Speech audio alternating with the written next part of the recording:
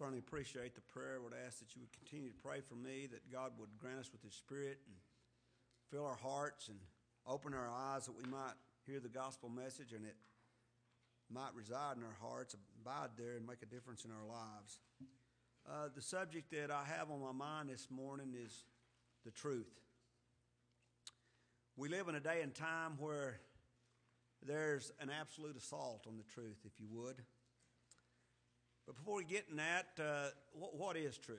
Let's think about that for just a moment. What is truth? Well, truth is facts. It's what's real. It's reality. Truth is not what we dream up. It's what has actually happened. I'll give you an example of truth, and all of us can relate to this truth. Every morning that we've lived upon this earth, every one of us, we can honestly say that the sun has came up and the sun has went down. That's a fact. That's not something that somebody told us. It's not real. It's reality. And we live in a time where many people are not living in what I call reality. They've avoided the truth. They're assaulting the truth. But I believe the truth is extremely important. And the Bible has the truth in it. It has God's truth in it. In this Bible, in the King James Version of the Bible, I believe that you have the absolute truth of Almighty God. We know that when this Bible was translated by the king in the English language, if you go study the history of that, there were 54 men set apart. And I'm not going to get into those details, but if you study the history of the King James Version, done in 1611, you cannot help but see that the Lord was in the matter. I find it to be an amazing thing when you look out across time and you see the Lord is in the matter, whether it be the writing of His Word or other things such as the Constitution of the United States, and we'll touch on that in a minute. We know that in this Bible that God's Word is spoken to us in truth. There are no errors in God's Word. There really aren't. None whatsoever. If we find errors in God's Word, we find them in our minds. God did not contradict Himself. God did not change His mind down through time. The changes come about by men. When the translators translated the Bible, they done it through formal equivalency, which means direct translation. Direct. Not through dynamic equivalence, which means interpretation. Some of you might say, well, what does that mean? Well, let's read a couple of verses, and this is not my subject, it's the truth. But over in 2 Peter chapter 1 and verse 20, it says, knowing this first, that no prophecy of the Scripture is of any private interpretation. Not a one.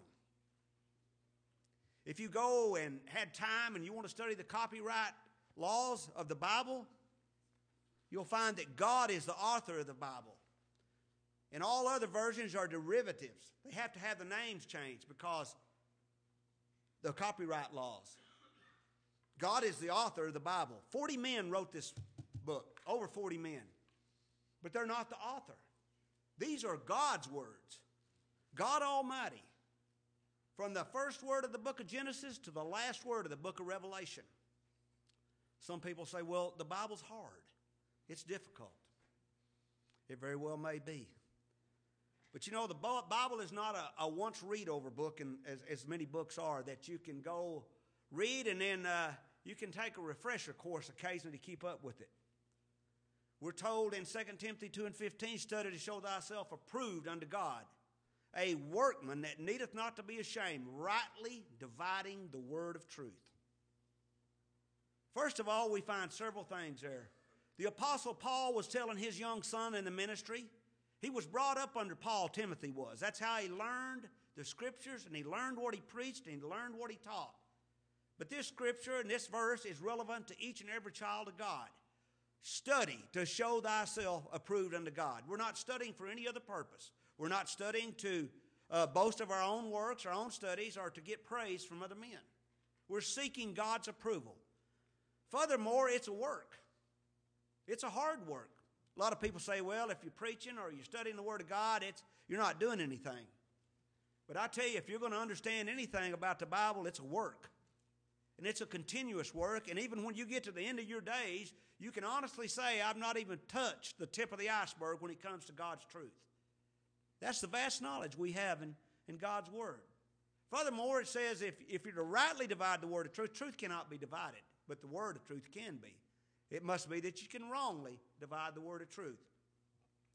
And I bring this up because it's always important that you understand the context for which things are being spoken of. You know, we know that Jesus Christ is truth. He says in John 14:6, he says, I am the way, the truth, and the life. No man cometh unto the Father but by me. No man will go to heaven except through the blood of the Lord Jesus Christ. That's a certainty. Now, that's not an invitation to come to Christ, and I bring that up because back over in John 6:44, Jesus himself said, no man can come unto me except the Father which sent me draw him, and I'll raise him up at the last day. Matter of fact, he says the same thing twice in that chapter in John 6:65. So we have to reconcile the Scriptures. God's Word is in perfect harmony. It's our minds and our ideas that are not in perfect harmony. Let me give you one more example and we'll move on. The word perish. We're told over in 2 Peter chapter 3, I believe it's verse 9, the Lord is not slack concerning his promise, as some men count slackness, but is long-suffering to usward, not willing that any should perish, but that all should come to repentance. Is that verse teaching us that we must repent to go to heaven? If it is, Jesus didn't tell the truth in John chapter 10, did he? Couldn't have. You can't put the two verses together. Jesus says, my sheep know me. They follow me. He says, I give unto them eternal life, and they shall never perish. The point I want to bring out is you must reconcile those verses. They must come together in harmony. That's what rightly dividing the word of truth is. In the old times, there were many tent makers, and they would take two pieces of canvas or a piece of canvas and cut it in half, where those two pieces would come together and jointly fit together in perfect harmony. That's what we're to do with the Word of God. That's why we're to study. That's why it's a work. We must understand that not all the time is it concerning the same thing. For example, in Ephesians 2:8, it says, for by grace are ye saved through faith, and that not of yourselves. It's pretty simple there. When you were born again of the Spirit of God, when you were quickened and made alive in the Lord Jesus Christ, you were given the gift of faith. You were given that gift. It's a fruit of the Spirit, as we're told in Galatians chapter 5. Well, let's go over to 1 Timothy chapter 4 and verse 16. Paul, Timothy under his tutelage, preaching the gospel, he says, take heed unto thyself and unto the doctrine. Continue in them, for in doing so thou shalt both save thyself and them that hear thee. Which is it? One place it says it's not of yourselves. This place it says it is of yourselves. They're both right. But one of them is talking about a deliverance here in time, a deliverance here at the very moment. The other is talking about a deliverance from death and trespasses and sins to a life in Christ. It's talking about eternal deliverance in Ephesians chapter 2. Very easy to understand that. If we don't study and divide the Word of God, rightly divide it, it leads to confusion. It leads to believing there are contradictions in the Word of God. So God's truth is extremely important. We want to look at the overall truth of God's Word as we go forward here a little bit this morning. Jesus said, I am the way, the truth, and the life. He didn't say I am one way or I am part of the truth. He is the truth. He is the truth personified. He is the absolute measurement of all truth. He's the truth of how we're to live in this life. It is God who set forth the moral standard, the absolute moral standard in this world in which we live that's actually being assaulted at a tremendous rate in our life. We may not all agree on all things in this life, but I tell you one thing that hasn't changed is the 10 Commandments, and the things that God said were sin, they're still sin. I want you to think about what Timothy was told by Paul in 1 Timothy 4 and 8. He said, bodily exercise profiteth little, but godliness is profitable in all things, having the promise of life that now is and that which is to come. Jesus is our hope today. He's our hope tomorrow, and he'll be our hope all the way into eternity. He is the only hope that we have in this life, and he is the truth. He is the truth. We need to keep that in mind as we go forward. Jesus Christ is the way. He is the truth. You know, we were told in the Gospel of John chapter 1, in the beginning was the Word, and the Word was with God, and the Word was God. The same was in the beginning. What is said there is the Word is capitalized with a capital W, meaning He's the eternal Word, the eternal Logos, the true living Son of God. Why did He come and become Jesus Christ? Because God is eternal. It was impossible for God to die. Did you know that? God cannot die. He's from everlasting to everlasting. It's impossible. But man sinned, and man must pay the penalty. There was no man found to pay the penalty. Jesus Christ, the only perfect, sinless man that ever lived.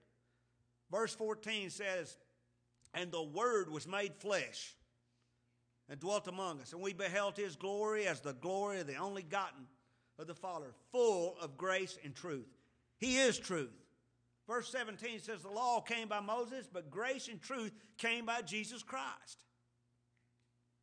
People in the world are going to tell you this is the truth and that is the truth, but I'm going to tell you if it doesn't measure up to the truth of God's Word in any capacity, it's not the truth. You know, it's as big a deal to kill someone, to steal, to lie, to have another God before the only true and living God today as it ever was.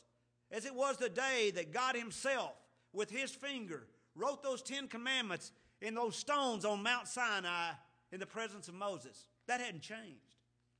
You and I have changed. The world has changed. And this is not the first time it's changed. Solomon said over in Ecclesiastes chapter 1, that is what we're doing now. I'm paraphrasing that. And what we're doing now, if the Lord doesn't return, it'll be done again. There's nothing new under the sun. But we're living in some difficult times, are we not? In 2 Timothy chapter 3, verse 1, Paul said, in the last days, peerless times shall come. Those last days begin when Jesus Himself ascended back into heaven. We've been living in Him for thousands of years, and somebody might say, well, that's been a lot of days. But you know, when you think about eternity, a place where there's no beginning of days or ending of days, our life is but a moment. Peter told us over in the 4th chapter, James did, over in the 4th chapter of James, what is a man's life? It is but a vapor that appeareth for a little time and vanisheth away. You know, as I've gotten older, I can see the life vanishing away. And it just seems to pick up speed as we go further down the road. When you was young, it seemed like this and that time of life would never get there. And now it looks like we're racing to the finish line, or at least I feel like I am sometimes. You know, time is just, it's accelerating. It's not slowing down.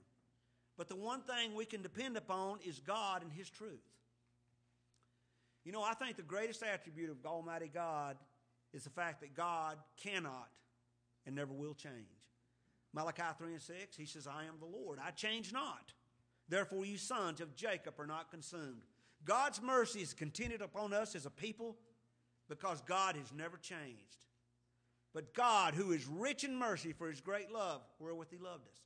God is a merciful God. His mercy is everlasting. And His truth endureth to all generations. We know that our God is in the heavens. He hath done whatsoever He hath pleased. Our God is sovereign. He's omnipotent in power. He's omniscient. He knows all past, present, and future things. He knows what's going on right now, and He knows what's going to go on tomorrow. That's why we're to trust in the Lord with all our heart. That's a truth that we need to hold near and dear to us. Trust in the Lord with all thine heart and lean not to thine own understanding. In all thy ways acknowledge Him. No matter what you're doing in life, acknowledge Him. And what did He say? He shall direct your steps. The shalls are so important in the Word of God. They mean it's not possible of failure. It's impossible that it won't be accomplished. When God says He shall save His people from their sins, He shall save them. There's no possibility of failure in what the Lord came to do. No possibility. I want to read a verse and move along for a little bit over in Proverbs. Chapter 23. You know, the Lord makes some great analogies in the Bible, and He gets down on our level where the rubber meets the road, if you would, and helps us to understand. Verse 23 says in Proverbs chapter 3, says, buy the truth and sell it not. Also wisdom and instruction in understanding. Well, you might say, how do I buy the truth? This is an analogy that God used to help us understand. He used another analogy over in Psalms chapter 12. Let's look at that for a minute. The words of the Lord are pure words, as silver tried in a furnace of earth, purified 7 times. Why did he use that analogy? First of all, nothing on this earth is as pure as Almighty God. But the closest thing to purity that we have is when you put silver into a furnace and you heat it up hot enough, it burns out all the impurities. You know, have you ever bought any silver today and it says 99.99%? That's about as close to purity as you're going to get in this world. But the analogy that God used, the psalmist used, when he penned these words under the inspiration of the Holy Spirit, was that we might understand that this silver was purified 7 times. 7's a very important word in the Bible, is it not? It carries the meaning of completion. God created the heavens and the earth in 6 days, and on the 7th day he rested. Why? Because the work of creation was completed. God's word is complete. It doesn't need any additions. It doesn't need any subtractions. Notice what it says over in the 30th chapter of Proverbs.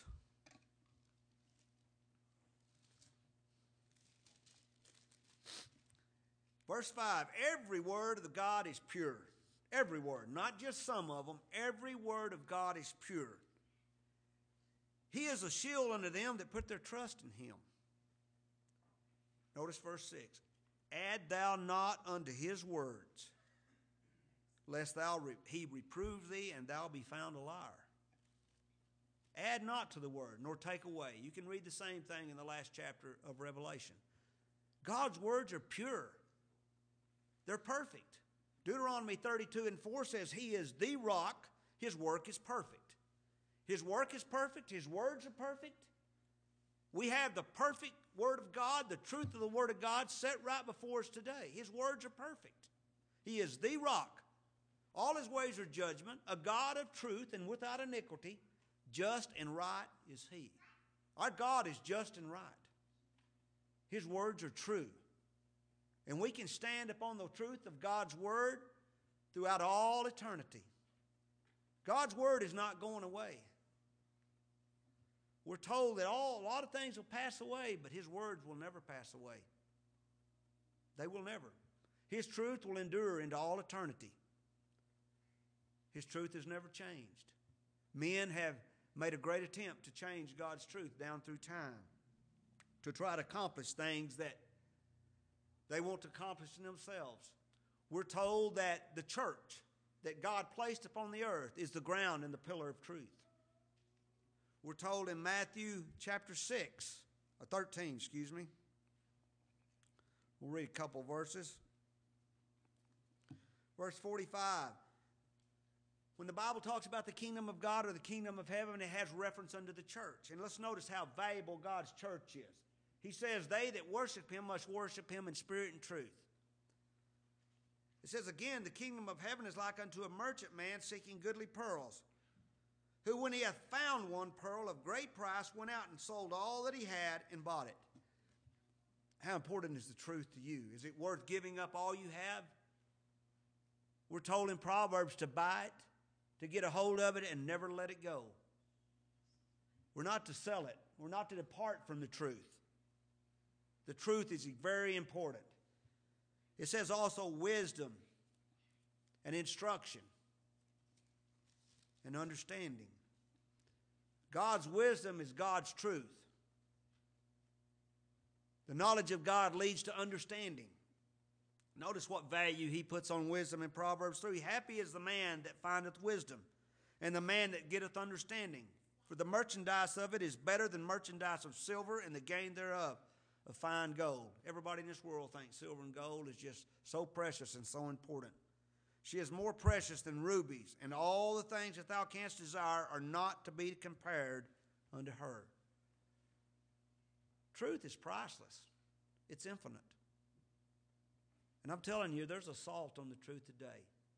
Even though all Christians don't agree on all things when it comes to the moral law of God's Word, I think there's overall agreement. I couldn't say it's 100%. I heard a man professing to be a Christian here just in the last few weeks. I heard him, didn't listen to him long. He was telling how there were several books of the Bible that weren't correct. You have those kind of folks teaching heresy and all kinds of things. We're told over in 2 Timothy chapter 4. Paul told Timothy, he said, preach the word, be instant in season and out of season. Unfortunately, I think we're out of season in this day and age that we're living in. But Paul told Timothy, regardless of the times, the situation, or the circumstances, you preach the truth. You keep preaching the word of God. In verse 4, he says, for the time will come that they will not endure sound doctrine, sound instruction, but they will heap to themselves teachers having itching ears, and they shall turn their ears away from the truth and be turned unto fables, unto fiction. That's happened in the past, and I certainly believe it will happen going forward in our lives. The truth's important, very important. Let's notice some things in the Word of God that those who are trying to change the truth. It begins with Satan himself. The lies. Have you ever lived in a time that you've heard more lies being spoken? Do you know there are good, God-fearing people out there that are believing lies? If you hear a lie spoken long enough, you'll believe it. And I tell you, if you turn on the TV, you're going to hear a lot of lies. And if that's all you listen to and you are not able to engage in checking that out and investigating it further and doing other things to seek the truth, you can be one that believes the lie. That's Satan. It's one of his specialties. He was told in John chapter 8 that he was a liar from the beginning. He's the father of lies. It's amazing sometimes how I believe in this world people come near believing a lie than they do the truth. There are things going on in the world in which we live today that have certainly changed. What about Isaiah chapter 5 and verse 20? It says, for the time will come that they will call evil good and good evil. And they will put darkness for light and light for darkness. And they will put bitter for sweet and sweet for bitter. Friends, I'm here to tell you we're witnessing one of those times in our life. I told you the greatest attribute of Almighty God is He doesn't change. Hebrews 13 and 8 says Jesus Christ the same yesterday, today, and forever. I can assure you standing here today that God's view of sin has never changed. No matter what you think of it or I think of it, God's view of it has never changed. Sin is sin today as it was from the very beginning.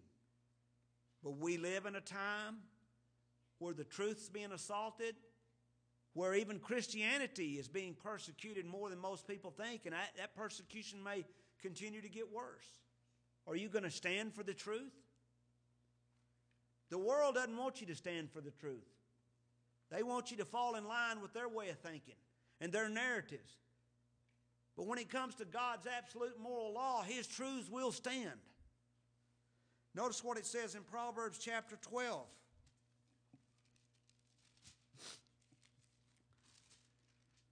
It says in verse 19, the lip of truth shall be established forever. God's truth cannot be done away with. Back over there in the Psalms 12, it says, thou shalt keep them, O Lord, talking about His words that were purified. Thou shalt preserve them from this generation forever. We have the Bible today in our presence, and it will always be there, not because man has continued to print it, it's because Almighty God has preserved it. He has kept it, and we will always have it because it is God's power that keeps the Word of God. Men have tried and wanted to distort God and His children forever. Jesus claimed, if you follow Him, He said, they hated me and they'll hate you. I'll assure you, if you do the right thing, they're not going to like you and they're not going to love you because you don't fall in line with their way of thinking. Let's go over and read a few verses from Romans chapter 1, talking about the times that we live in.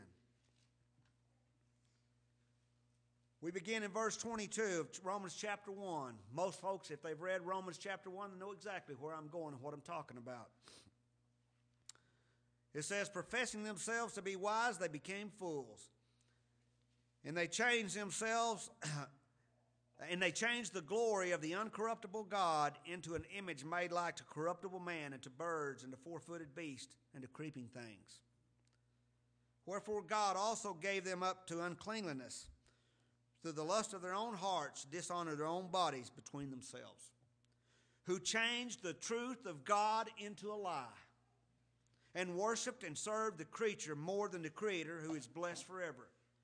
Do you know that's been man's number one problem throughout all of history? Man has always thought he had a better way than God. He has a better way to worship than God set forth in the book of Acts. He has a better way to do all things than God. That's nothing new. It's going on today. We know that what God said was a sin, they're telling us is okay, very acceptable, there's nothing wrong with it. For this cause, God gave them up to vile affection, for even their women did change the natural use into that which is against nature.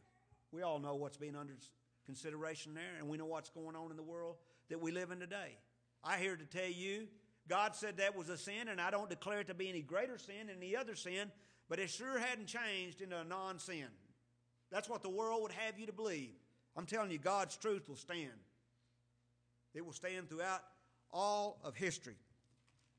Let's notice over in Genesis chapter 1, verses 26 and 27. It says, and God said, let us make man in our image, after our likeness. And let them have dominion over the fish of the sea, and over the fowl of the air, and over the cattle, and over all the earth, and over every creeping thing that creepeth upon the earth. And God created man in his own image. In the image of God created he him, male and female created he them. End of discussion. That is God's truth, regardless of what any man tells you out here, regardless of what you might see on any news program, any other thing. That is the truth according to thus saith the Lord. And I'm not here to jump on people that have done the wrong thing. We're all sinners and we've all come short of the glory of God. We're told in the 7th chapter of the book of Ecclesiastes, there's not a just man upon the earth that doeth good and sinneth not. Not one of us. You know, there are some people who believe that they get to a state in life that they no longer sin. Some people have said, when I used to sin, but we're told over in 1 John chapter 1, we say that we have no sin, we deceive ourselves, and the truth's not in us. Unfortunately, we still have this old human nature walking around, dealing with us, that is contrary to the Spirit of God, that oftentimes leads us in the wrong direction to do the wrong thing. It takes a strong, conscious effort to walk in the ways of the Lord, to open our eyes and keep them open to God's truth. We're not to depart from God's truth. We're to continue. Even if you're the last person standing up for the truth of God's Word, that's what we ought to do. And we may get down to that point. There's a couple of fellows that kind of asked that question when Abraham asked about Sodom and Gomorrah if there would be 50. And you know what he done? He went on down to 10. We know the only 3 or 4 that left there was Lot, his wife, and his 2 daughters. And then I think about, I've told folks, I said, how would you like for Christians today to pray the prayer of Elijah? Elijah prayed that God would bring a great, terrible famine to the land of the children of Israel. And God granted his request. James chapter 1 gives us that as an example of the effectual, righteous prayer of a child of God. It's a fervent prayer. You know, it was a tough time. But the children of Israel had gotten off base. And to some degree, I believe God's children have gotten off base. You know, we've lost sight of how we're supposed to worship God. People ask me what's went wrong. We're told that we're to let our light so shine that others seeing our good works might glorify our Father which art in heaven. The city that is set up on a hill cannot be hid. But since I was a kid to the time that we're living in now, I believe the light of Christianity overall has become dimmer and dimmer. You could take a graph and just run it down from over the last 50 years. It's not that evil's any worse than it ever was. It's not darkness any worse than it ever was. Go out in the night light and look out in the sky at the stars, and they're very bright, but they're all surrounded in darkness, just like you and I are in this life. But as light becomes dimmer and dimmer, as man becomes less illuminating in the Lord Jesus Christ, the evil that's there becomes very much more present, manifested. As a matter of fact, we see it in a big way today compared to any time that I've lived, which has not been very much time in comparison to how long the earth's been here. Friends, I tell you, and I urge you, and I pray for you that you do not depart from the truth of God's Word. The immorality we see going on today. Now, we're all sinners, and we all make mistakes. But when we get to the point of calling sin okay, evil good, and good evil, it's gone too far. And God, in His holiness and His righteousness, there's going to come a day that the long-suffering will end here. May we pray that God will continue to be merciful to us, and may we continue to serve the Lord. Psalms 33, and we'll close there on a few verses. It says, "For the word of the Lord is right, and all His works are done in truth." God's word is right. It's righteousness. If you want to know how to act, you want to know how to treat your children, the truth's in God's word. You know, many of us send our children off to be educated in every capacity there is. But you know, the truth of the matter is God obligated you mothers and fathers, including myself, to train up your children in every respect. That wasn't just in the Bible, but especially in the Bible. Fathers, provoke not your children to wrath, but train them up in the nurture and the admonition of the Lord. That's the truth. That's what we're supposed to do. Husbands and wives, you know, when time was early on, God established the family first before He ever established worship and government. And I can assure you, as the family goes, so goes our churches and so goes our nation. Families are broken in this country, and that's the truth. And the only way this can be fixed is to look unto God's truth and God's word. Back over in Proverbs chapter 3, and we'll close with this verse this morning. It says, "Let not mercy and truth forsake thee." You know, that tells me that God's children can forsake mercy and truth. Solomon said, "Let not mercy and truth forsake thee. Bind them about thy neck, write them upon the table of thine heart." Truth is important. Many people have departed the truth and the way of the Lord in this country. It's not the first time. You read through the course of history, you just think about the children of Israel when they crossed over the land of Canaan. Up until the time their descendants were taken captive in Babylon. They went from a point of serving the Lord to a point of almost a godless society.